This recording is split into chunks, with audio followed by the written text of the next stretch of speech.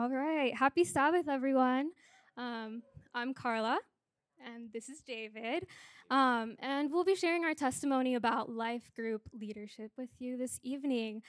So when Kelly reached out and asked me to share, I was a little unsure about what to say, but I think it's best to share just how I fell into life group leadership. So I didn't actually choose the life group leadership life. I think the life group leadership life chose me. And I say that because I signed up for a life group over the summer of 2021, and I was looking for community. I think the pandemic affected everyone in various ways, but I really wanted to find some people to connect with. And so I was like, okay, I'll sign up for a life group. And so I showed up the first night, went well. And then the second night, I showed up, and I actually hadn't really caught up on that week's lesson until maybe the hour before, when I was like, you know what, I should listen to the podcast that we're listening to and write notes on it, and that'll help me be prepared. So I show up, and lo and behold, our first life group leader doesn't show up.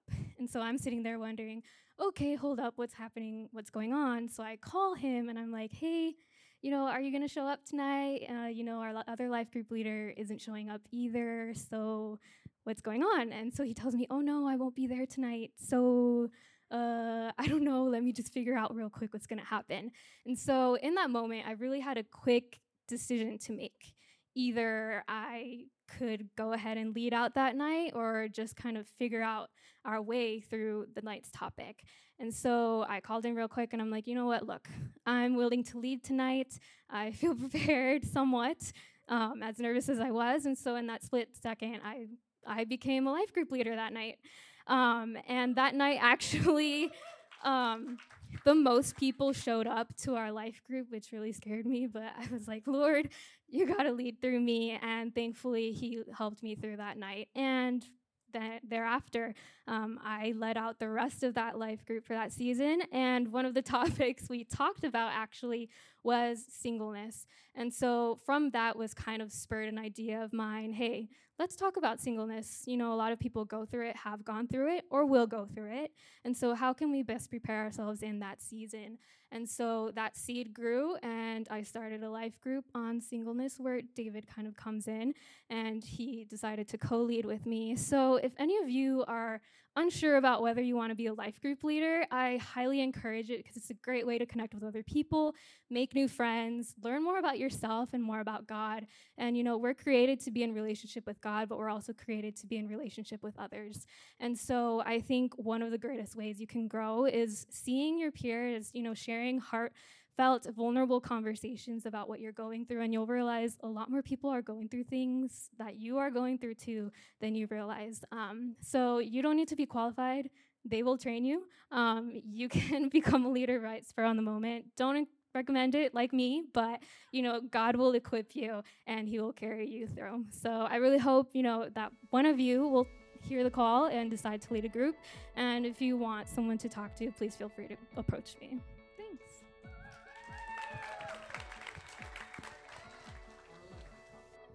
Hey, welcome to Night Church, the Friday evening service of Praxis, the young adult ministry of the Loma Linda University Church. You're going to be hearing some great sermons, testimonies on this podcast that are going to encourage and deepen your faith. We are so excited that you're here, and I hope you enjoy this sermon, and so much so that you share it with someone that you love. Welcome.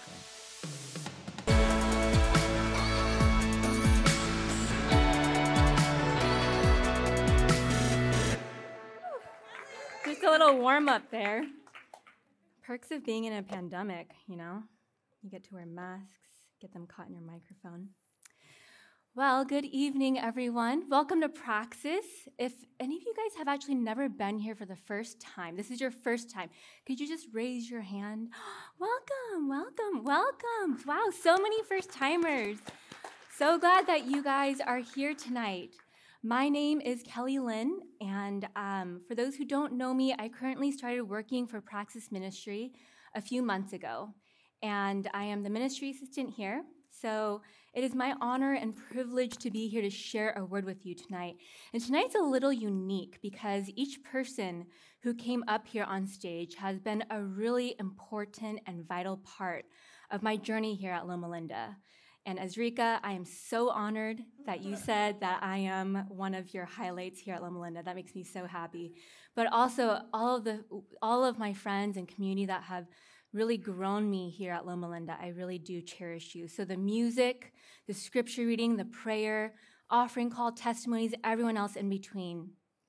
Your presence here truly makes me feel loved and welcome, and I hope the rest of you also feel the same way.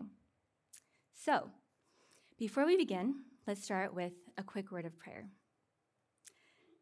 Heavenly Father, Lord, thank you for bringing us into this sacred and safe space tonight.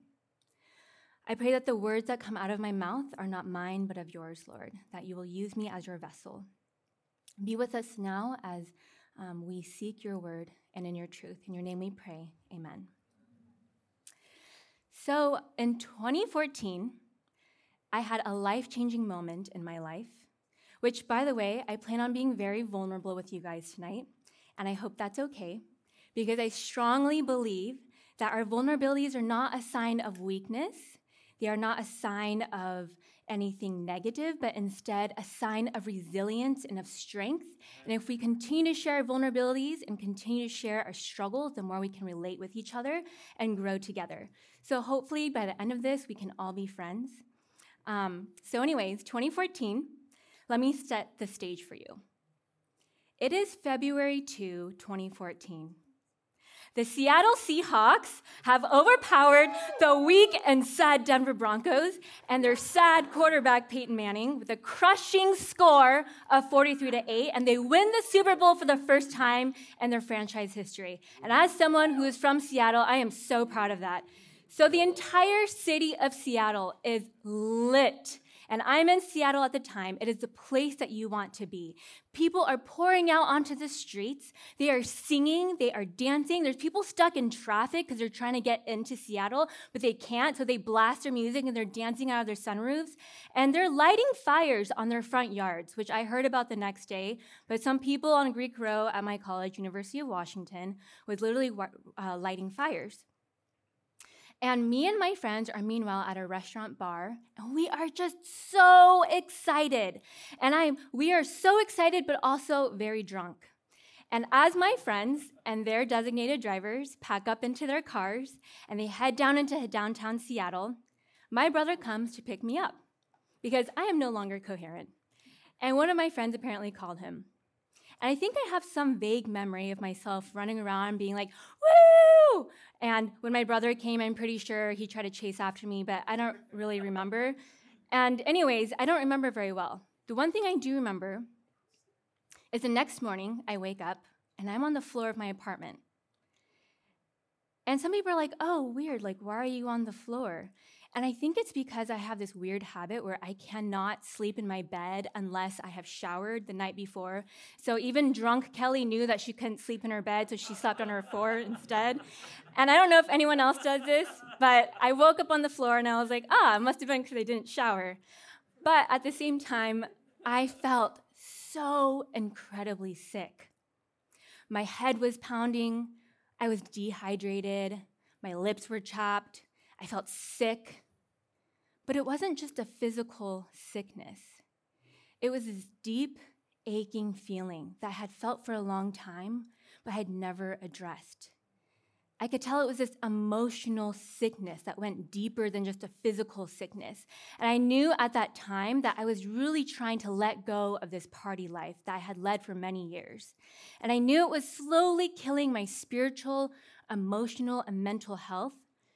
And I knew that I wanted to do better for myself.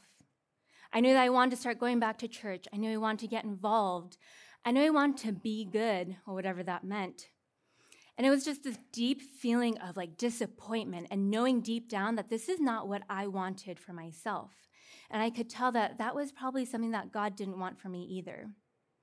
It kind of felt like I had saved up all of my life savings and then used that for the entire night. Like it was like saving up this emotional money that I had. And instead of continuing to preserve it and to give to the community, I had splurged it and used it in one night. And I just remember thinking, like, this isn't worth it. And by the way, I know I mentioned that I had a life-changing moment, and that was not the Seahawks winning. It's maybe a close second, but I'll explain now. So that was February of 2014. We're going to fast forward to June 30 of 2014. It's a clear and sunny and beautiful day in Seattle, Washington, and I'm driving to school to the University of Washington because I had some summer OChem classes. And I am so glad that I am no longer taking OChem, and if you are taking OChem, I'm very sorry, and I will pray for you. But I was driving to school on the Interstate 5, and at that time, I had sworn off alcohol since the day that the Seahawks had claimed sweet victory. And I was still struggling to stay away from it. There wasn't really like any more parties or clubs that I went to, but I found that I had created a habit of including it into my day-to-day life. So it was maybe like a glass of wine with my steak or like a beer with my burger. And I was also struggling with feeling a lot of shame and guilt with my personal life, and yet continuing to grow in my faith and my relationship with Christ. So it was like a weird dynamic of this inner turmoil of like, okay, I want this good in me, but yet I'm also fighting this turmoil inside of me, and I couldn't reconcile that. It felt like my past was also continuing to overshadow my present. And I think a part of it also happened because I grew up in a strict fundamentalist Christian Adventist home. So I was told from a young age, do not drink, do not smoke, do not do drugs, don't have sex, don't have fun, and ultimately to be good. I'm just kidding, that was a joke. But really, I just never thought to question any of that, and I also never thought to question my faith. And if I did, I was just told, well, that's just the way things are. And maybe some of you have experienced that as well. So it's a day where I'm driving to school, just any other day. And as I'm driving, I noticed this lady who is on my left side of where I'm driving. She's in the left lane. And she's trying to get into my lane, but I'm in her blind spot. And in true Kelly fashion, I don't honk because I think that's really aggressive. And I'm from Seattle, and Californians just do it like all the time aggressively, and I'm still learning how to like understand that. I don't really understand it. But I'm a really kind and passive driver, so instead of honking, I just looked to the right side where the right lane was, and I just decided to go into my right lane.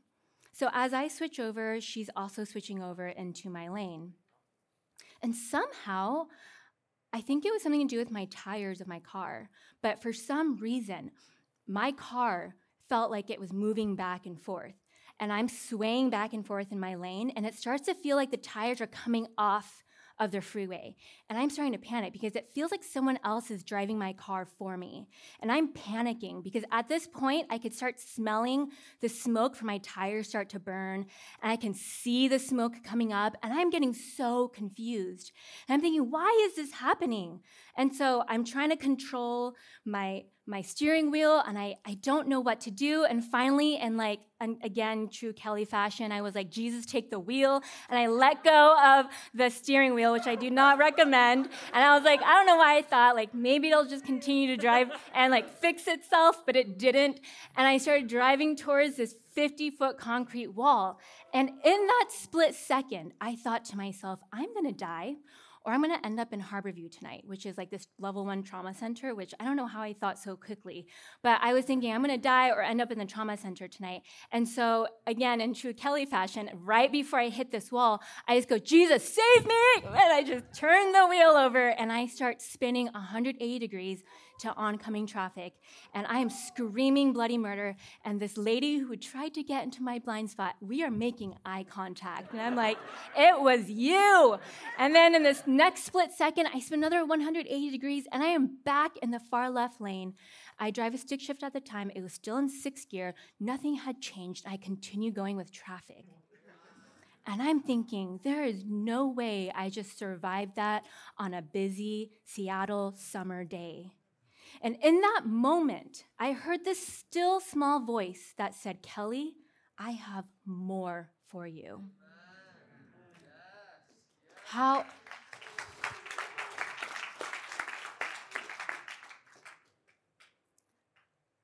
And it was just crazy because I think I knew that I had been blatantly disobeying my heavenly Father. I had been blatantly, selfishly doing what I wanted to do. And yet in that moment, the grace of God came over me, and it was greater than anything that I could ever imagine. His mercies were so abundant that even in this this crazy moment where my life is flashing before my eyes and I am screaming for help, God comes down and listens and answers my prayer. Grace, I believe, is more than just a word in the gospel. It's a whole new meaning to life. It's a lifestyle that freed me from bondage from the world, my past, and my failures. And I believe that God's grace exemplifies a clean slate, whether that is in baptism or daily renewal, freedom to live, to worship, to love abundantly. And it's taught me that nothing, literally nothing, can separate me from God's love, because where sin abounds, grace abounds greater. So as I'm sobbing on my way to school, and I don't know why I still continue going to school. I should have just stopped and gone home, but I was dedicated to OChem. So I realized I'm still going to go to school, and as I'm driving, I'm just realizing my phone also died that day. I realized that no matter how ugly I was, inside or out, God continues to see me as his beautiful child, and he will chase me to the ends of the earth to find his one lost sheep. And after that, I didn't want to live my life any other way, because this life is not mine. It is a gift given by him. And each breath that I breathe, even now, is borrowed from the breath of God, and I wanted to dedicate my life to his purpose and his cause. And so after that, I began to ask God to open my eyes and see windows of opportunity to serve him. And it was never like, oh, I'm going to start living my life like good now. Because no matter how hard we try, sin lives within us. So if anyone has their Bibles, we're going to turn to Romans 7, which is in the New Testament. Romans 7:14-23. And for those of you who didn't bring a Bible, I think we might have something on the screen. It says, "For we know that the law is spiritual, but I am of the flesh, sold as a slave to sin. For I do not understand what I am doing, because I do not practice what I want to do, but I do what I hate. Now, if I do what I do not want to do, I agree with the law that it is good. So now I am no longer the one doing it, but it is sin living in me. For I know that nothing good lives in me, that is, in my flesh. For the desire to do what is good is with me, but there is no ability to do it. For I do not do the good that I want to do, but I practice the evil that I do not want to do." This is literally me feeling how I'm feeling in 2014. "Now, if I do what I do not want, I am no longer the one that does it, but it is the sin that lives in me. So I discover this law. When I want to do what is good, evil is present with me. For my inner self, I delight in God's law. But I see a different law in the part of my body, waging war against the law of my mind and taking me prisoner to the law of sin in the parts of my body." So this is exactly how I was feeling in 2014, of not understanding, why do I do the things that I don't want to do, but I do them anyways? Because there's no way that I can live a perfect life. And I realized that it wasn't about doing what was good. It was actually about my intentions, my character, my willingness to grow. And that if I had fully accepted God's calling in my life, from that point on, my one meager yes to God opened doors of opportunity to swing open, which I'll go into a little bit later. But let's look at the text that Renella read so beautifully tonight, 2 Corinthians 5:17-18. It's a beautiful message, And I just want us to note the times that it mentions newness. So let's read it again. Therefore, if anyone is in Christ, he is a new creation. The old has passed away. Behold, the new has come. All this is from God, who through Christ reconciled us to himself and gave us the ministry of reconciliation. Now, this is, I don't know if you guys have read this before, but this is significant, especially during the time and the cultural context of the people, because Paul is writing to the city of Corinth. And Corinth is known as one of the most wicked and corrupt cities that was well known for its debauchery, and essentially the word Corinth was the synonym for immorality. The city was known for their temple for the goddess of love. And I'm really bad at pronouncing this. I think it's Aphrodite, which had 1,000 priestesses who were known as sacred prostitutes. And these priestesses lived in the temple located above the city, and at night they would come down and practice their trade. And what happened in Corinth stayed in Corinth. And it was very much a city equivalent to our modern day Las Vegas, but maybe a little bit worse, because in 1 Corinthians 5:1, Paul is writing another letter to the people of Corinth, and it says, "It is actually reported that there is sexual immorality among you, and of a kind that is not tolerated even among pagans. For a man has his father's wife, and you are arrogant." Whoa, right? So 1 and 2 Corinthians were written a year apart from each other. And biblical scholars will say that it must be remembered that Corinth was one of the most wicked cities of ancient times, and that the church was surrounded by heathen customs and practices. And maybe this is because of the environment that they were in. And maybe, unfortunately, it made a mark on the church as well. But the 2 books of Corinthians were letters that Paul wrote to the people of Corinth to remind them to live above this practice of life. And I love that in the beginning of 2 Corinthians, Paul has every reason to call these people out. And instead of just calling people out, he begins with a friendly greeting and then follows by verse 3, "Blessed be the God and Father of our Lord Jesus Christ, the Father of mercies and God of all comfort. He comforts us in all our affliction, so that we may be able to comfort those who are in any kind of affliction, though the comfort we ourselves receive from God," and so forth. And he continues this until verse 11. And I love that Paul reminds us that God is comfort, and that although the Corinthian believers had strayed from morality and God's desire from their lives, they would always, after having placed their faith in him, be his children. I also want to note what's amazing about the church plant in Corinth was that it was one of Paul's most fruitful and extended ministry, which is really hard to imagine. He stayed there longer than in any other city, which usually he would stay in one place for maybe a few days or a few weeks. He stayed there for a year and a half. And a lot of the people in the church of Corinth were diverse. There were slaves, there were people born into noble families, there were Jews, there were Gentiles, so it's very diverse. And so here we are imagining a church in ancient Sin City that is flourishing. I think that would be equivalent to someone in our modern day society being like, "Hey, I'm going to open a church in Las Vegas on the Strip, and I'm going to have people just stay here for a year and a half, and by the end of a year and a half, we're going to have people flocking into our church auditoriums who are just craving the message of Jesus, who are giving resources freely and from all walks of life and socioeconomic backgrounds, and using the resources that Las Vegas has and pouring it into the church." Can you imagine? What if Las Vegas became like a Mecca for Adventists? That would be pretty cool. Or any other Christian denomination. And we are known to be the most loving, non-judgmental, accepting, God-loving, God-fearing humans. Hey, do you need anything? Come here and rest and heal your wounds and know peace when you are with us.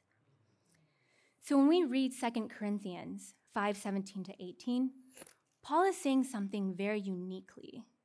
He's saying, hey, you were living in sin. The people around you are still living in sin. And at some point of your life, you were a hopeless cause, and nothing could save you, not even your own works. But because you now believe in Christ, you are a new creation. I also love that Paul writes in Ephesians. He writes a lot of the New Testament. But he also writes in Ephesians 2:8-9, and he says, "For by grace you have been saved through faith, and not of yourselves. It is a gift of God, not of works, that no one could boast." And that is unheard of, because how could someone living their entire lives stuck in sin become new again simply by believing in Christ? Are there no consequences to our actions? I love how the book, The Road, illustrates this. Picture it this way. Suppose you're in the middle of the ocean and there's no land anywhere in sight. For anyone who's scared of the ocean, I'm very sorry for bringing this into your mind, but we're going to just practice this together. You can swim all you want, but you are too far out. No matter how much swimming you do, it will amount to nothing. You need to be rescued. And thankfully, a helicopter appears out of nowhere and tosses a line to you. Your only job is to take hold of the line so that you can be pulled out of the water and into safety. And that line is grace. And by placing your trust in the line, you are now exercising faith. And the line is what saves you. And faith is what enables you to grab that line. You have the faith that the line will also hold your weight. And that is how salvation works. Grace is what saves us. Faith is what enables us to take hold of grace. And God seeks us and finds us and draws us to himself. He then offers us the free gift of salvation, but it's up to us to embrace it. This is why when asked, "What must I do to be saved?" Jesus' followers replied, "Believe in the Lord Jesus Christ, and you will be saved." So we go back to the book of Corinthians, and we know that these people are entrenched in sin, and they didn't have any hope. But now Paul is saying you do, because this lifeline has been given to you. It's become such a successful church, and Paul loves this church dearly. He continues to encourage them through letters of wisdom and hope. I love that the book of 2 Corinthians emphasizes that the work of God doesn't depend on us, on our own strength or our willpower, because Christians may be weak, but we allow God to work in and through us. And it shows that God is working powerfully through our lives, so that when we become Christians, he changes our lives completely, and in that we might be like him. And that is what is meant by a new creation. If there's nothing, I believe, nothing too big or too small for God, because his power supersedes everything. If he can reach into the lives of the Corinth people, if he can reach into my life in that still and small moment, I know that God can do the same for you, if not more. There's no level of addiction, level of depression, anxiety, fears, failures, successes, no darkness or space where God cannot reach you. And there's no better time than to be with him now. I think in the past, I used to think I have to be good in order to be a part of God's church. I have to fix myself up. But what I didn't realize is that God meets us where we are. The issue becomes when we start focusing on how we love God instead of recognizing the God that we worship and the love that he has for us. But how much does God really love us? Well, he went through all this trouble to go through all of this so that you can be here and I can be here right now, so that we might have a small sliver of a chance to be in a relationship with God, so that he may show his authenticity to you and his love for you. You are so loved and treasured in his eyes, more so than you can possibly imagine. And he sent his one and only begotten Son so that he can live a perfect life and then die a death that we deserve so that we can get what Jesus deserved. And as I was prepping for this sermon this week, I was very nervous, and I realized that I have actually a lot of newness to celebrate. I realized that I was once dead in my own transgressions and sins, living this second life that I had and the ways of this world. And I think of my baptism, which was a beautiful moment to restart your life and to declare publicly, I want to follow Christ. And I'm pretty sure I cry at every single baptism that I go to, and I don't even know the person. It's like a random person, and somebody's getting baptized, and I'm in the back just crying and sobbing, because I think it's such a beautiful moment to declare in public declaration that I want to follow God forever. I also don't cry at weddings. I think that's an issue. I don't know. And I don't cry in movies either. I like watching other people cry in movies, and so I'll turn and watch people. I don't know. It's just fun. I also think of daily renewals. I know that each day we begin with a new beginning. So I'm going to read 2 Corinthians 4:16-17. It says, "Therefore we do not give up. Even though our outer person is being destroyed, our inner person is being renewed day by day. For our momentary light affliction is producing for us an absolutely incomparable eternal weight of glory." But how do we practice this on a day-to-day basis? Well, I think first and foremost, we can worship daily. And by worshiping daily, we can avoid looking at the tree wells of life. And has anybody gone snowboarding or skiing or inner tubing? Yes. And who's coming with us to go skiing or snowboarding? Yes, on January 30th. That was just like a sly little promo right there. But I'm really excited for that. So I went snowboarding for the first time in middle school, I would say. And I went with a bunch of friends, and I had no idea how to snowboard. So it was really intimidating. I was 12 years old, and I'm going down this little slope. Actually, it wasn't a little slope. It was they knew what they were doing. So they're just come on, Kelly, let's go. And I was I don't know what I'm doing. And I saw these giant tree wells. Does anyone know what a tree well is? Anyone? Okay, they're also called, I Googled this right beforehand, but they're also called spruce traps. They're basically, after heavy snowfall, you'll notice this space. So there's this tree, and this space right under its branches where the trunk is doesn't have any snow, but then all the snow that was snowing has piled up around it. So there's this trench of 14 feet of snow. And some people have told me horror stories before I went snowboarding that people have fallen into the tree wells and they can't get out because it's over 6 feet tall. So I am terrified. I'm going slowly down this mountain, and all I'm doing is staring at the tree wells. And I'm I don't want to go in. And obviously where you're looking is where you go, and I almost fell into a tree well, and it was so scary. I remember thinking, I'm never going to do this again. I hate snowboarding. So years later, I realized, Kelly, you could just not look at the tree wells. And so I realized I'm just not going to look at the tree wells. And so I go down this mountain, and it's my second or third time snowboarding, and I make it down just fine. I don't go towards any tree wells. I didn't fall in at all. And I realized that, you know what, there's a lot of tree wells in our life, right? We are such in this tunnel vision where we're oh, I'm so focused on this bad relationship or this failure of a class that I'm taking or this addiction, or we don't focus our mind on the ultimate goal, right? We focus on the failures. But by renewing our minds every day and worshiping God and reminding ourselves that the end goal is there if we put in the work, if we continue to wake up every day, continue to put in the work to take the time to study or take the time to be with God or take the time to work on a relationship, we gain new perspectives. And in that, we gain renewed strength.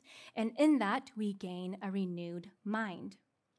There was a medical study at the National Institute of Mental Health where they asked subjects to perform a simple motor task, just a finger tapping exercise. And as the subjects tapped, the doctors continued to conduct an MRI to identify which part of the brain was being activated.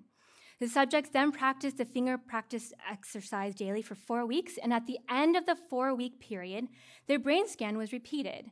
And in each instance, it revealed that the area of the brain involved in the task had expanded. And that simple task, just a finger tapping exercise, literally recruited new nerves and rewired neuronal connections. So when we read scripture every single day, even if it's just one chapter or one verse, every single day, we are recruiting new nerve cells. We are rewriting neuronal connections. And in a sense, we are rewiring our brains in alignment with the word. And over time, we develop the mind of Christ. We think his thoughts. We see the way that that he sees others. And every day we're giving a new opportunity to have a fresh start and to grow closer in the relationship with Christ, to grow closer with those in community. And as the band comes up, I also want to mention that lastly, in this past year, I am reminded of a lot of change and loss and suffering and in renewal. Because I realize that when there are difficulties and trials, there's also resiliency. And in resiliency, there's also a renewal or a newness. And this past year of 2020 and 2021 has been a lot of suffering. I've realized that I've gone through a lot of wintry seasons, and I've experienced the dark night of the soul. And ultimately, during that time, I couldn't see anything past that darkness. But it cracked my inner self, and it broke me open for renewal and change. And there's beauty in recognizing that maybe this isn't what I actually thought that I wanted. And maybe the thing that I thought I wanted wasn't actually what I needed in my life, because God has a different journey for each and every one of us. And there's liberation in naming it. In 2 Corinthians 12:9-10, it says, "But he said to me, 'My grace is sufficient for you, for my power is perfected in weakness. Therefore, I will boast all the more about my weaknesses, so that Christ's power may reside in me. So I take pleasure in weaknesses, insults, hardships, persecutions, and in difficulties for the sake of Christ. For when I am weak, then I am strong.'" When I gave my life back to God in 2014, I started asking God to open my eyes, my ears, my mind for opportunities to serve. That year, I was asked to lead campus ministries at the University of Washington. And we had a group of about 20 Adventist students who would join us on campus and do Bible studies. I was asked to attend the North American Division Adventist Christian Fellowship, ACF, and be a delegate for the Washington Conference. I was floored. Who, me? Do you know what I've done in my past? Do you know how sinful of a person that I am? And yet they said, "Yes, we know, Kelly, go. You have been called for this." When I was at ACF, I met a friend named Jeremy Anderson, and he invited me to join his Grace Tour, and we traveled nationally to do motivational speaking. During that season of life, I was also ordained as an elder in my local church in Seattle, and I cried. It was probably one of the most humbling parts and moments of my life. To know that I came from this broken, messed up past, and there's so much more that I haven't shared, and that God was continuing to use me in that brokenness. It really changed my life. And this past year, I failed out of medical school here at Loma Linda, and that really broke me. I had spent 5 years after college working in the operating rooms as a surgical tech, shadowing physicians, taking extra classes, doing extracurricular activities. I took the MCAT 3 times, and eventually I made it here to the biomed program here at Loma Linda University. And I thought, God, why did you bring me all the way out here? It crushed me. I was so lost. I was angry. I remember asking God, why? What is the purpose of me being here? And yet the reason why I share this is because there is so much beauty in our stories, and there is so much hope in all of this. Because last year, as I was wrestling through my future aspirations, feeling so lost, I just wanted to serve you, God. So I started a small business. I made hand-sewn masks. I just wanted to serve my community. My aunt, she had received a cancer diagnosis that was terminal. If I had made it into medical school, I couldn't have stayed with her for the last few weeks of her life. I couldn't have taken care of her in that time of her life. And I realized that as I began to serve in spaces where there was opportunity for me to grow, in that time I was growing as well. I came to Praxis because I had a friend who invited me. Thank you, Austin. And I came actually to a life group, and I didn't want to make any new friends. I was not here to make friends. I came here because I just wanted to be a part of where God was leading people. I wanted to be where people were because I knew that's where God was. And so, as I continued to attend my life group, I was asked kindly by someone to direct life groups. And from that point on, I started working as a co-leader for life groups. It was so enriching. And thank you, Carla and David, for sharing your story of why you became a life group leader. It really is a life-changing and transformative experience. To be honest, I was just so broken in that time. I was embarrassed to walk into spaces, and I was scared that people would see me in a different light because I failed. But I realized that that is not what God sees us as.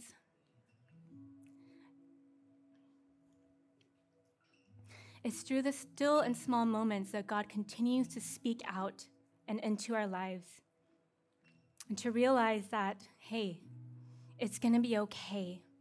Because your identity does not lie in what you do, but in what I can do for you. And how I can use your story and your journey and continue to impact those around you. It's a long journey, and it's definitely far from being over. And I realized that this past year has been one of the best ones of growth. Because as I continue to work as a co-director, and as I continue to walk into the spaces and praxis, that people noticed that there was something different, and that I loved to lead, that I loved to be involved. And so I was offered a job to work here as a ministry assistant. And in that, taking that step of, okay, God, I'm going to let go. I'm just going to let go of what I want. This is not my life. And I just want to do what you've called me to do. And he's called me to go into his ministry. And so by accepting this role at Praxis, I'm also accepting the fact that, hey, one day I'm going to become a pastor. One day I'm going to go to seminary. One day I'm going to use my story, and even today, to continue to inspire, to motivate, to share our struggles, and to share that the love of God, how much it has changed my life and hopefully yours as well. Newness isn't always pretty. It's almost never accepted in society. And it requires humility and grace and acceptance. But you know what? If I can do it, if the people of Corinth can do it, you can do it as well. And you have the power to succeed in God's eyes, which is simply in believing in him. You have the capability of choosing peace over fear, of renewing your mind each and every day to focus more on God's love for us than what we can do for God. I hope that you take these practices and join me in this year of renewal. And maybe it's baptism. Maybe it's a daily renewal. Maybe it's going through some trials and tribulations that you're going through right now that will crack our souls just a little bit and make us new again. I know it may hurt, but sometimes we need to be broken in order to build ourselves back up again. Whatever it is, let's ask God to continue to guide us in this new year. In Philippians 1:6, it says that he who began a good work in you will bring it to completion at the day of Jesus Christ. Let's continue doing this and continue to cling to this promise together. Let's pray. With every head bowed and every eye closed, Lord, I just ask that right now you be with each and every person. You know our stories. You know our hearts. You know where our minds are. You know how our week has gone. You know how our lives have continued to be a struggle, Lord, and we need you desperately. And so, God, I pray that we can join you in this renewal in Christ, that it is a radical change, Lord, whether it's through baptism or a daily renewal, or maybe we're going through a tough time right now, Lord. I pray that each and every person here who has felt that call that right now you can just slip your hand up and slip it right back down. Thank you. Thank you. I see hands slipping up. Thank you. Thank you. Thank you. I also want to give an invite to those who want to take another step in their relationship with God, and you want to give your heart to God and to enter into a new family made in a new creation. And if that's you, if you'd like to get baptized, I just invite you to lift your hand and just put it right back down. Thank you. Thank you for those in the back. Thank you. God is so good. Lord, you have seen these hands tonight. You have seen our stories. You have seen our hearts. And I pray that you are here with us in every single way, Lord. That you will touch our lives. That you will walk with us in our journey through the valley of death or on the hills of glory, Lord. I just pray that we will trust and believe that you will do the rest, that we will do our best so that you will do the rest, Lord. We love you. We thank you for the gift of salvation that you have given to us.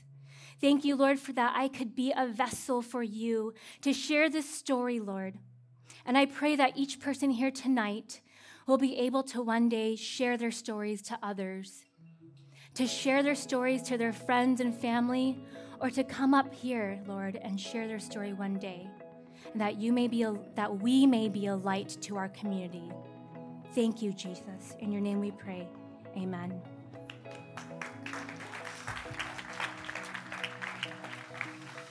Hey, thank you so much for joining us for the Night Church podcast.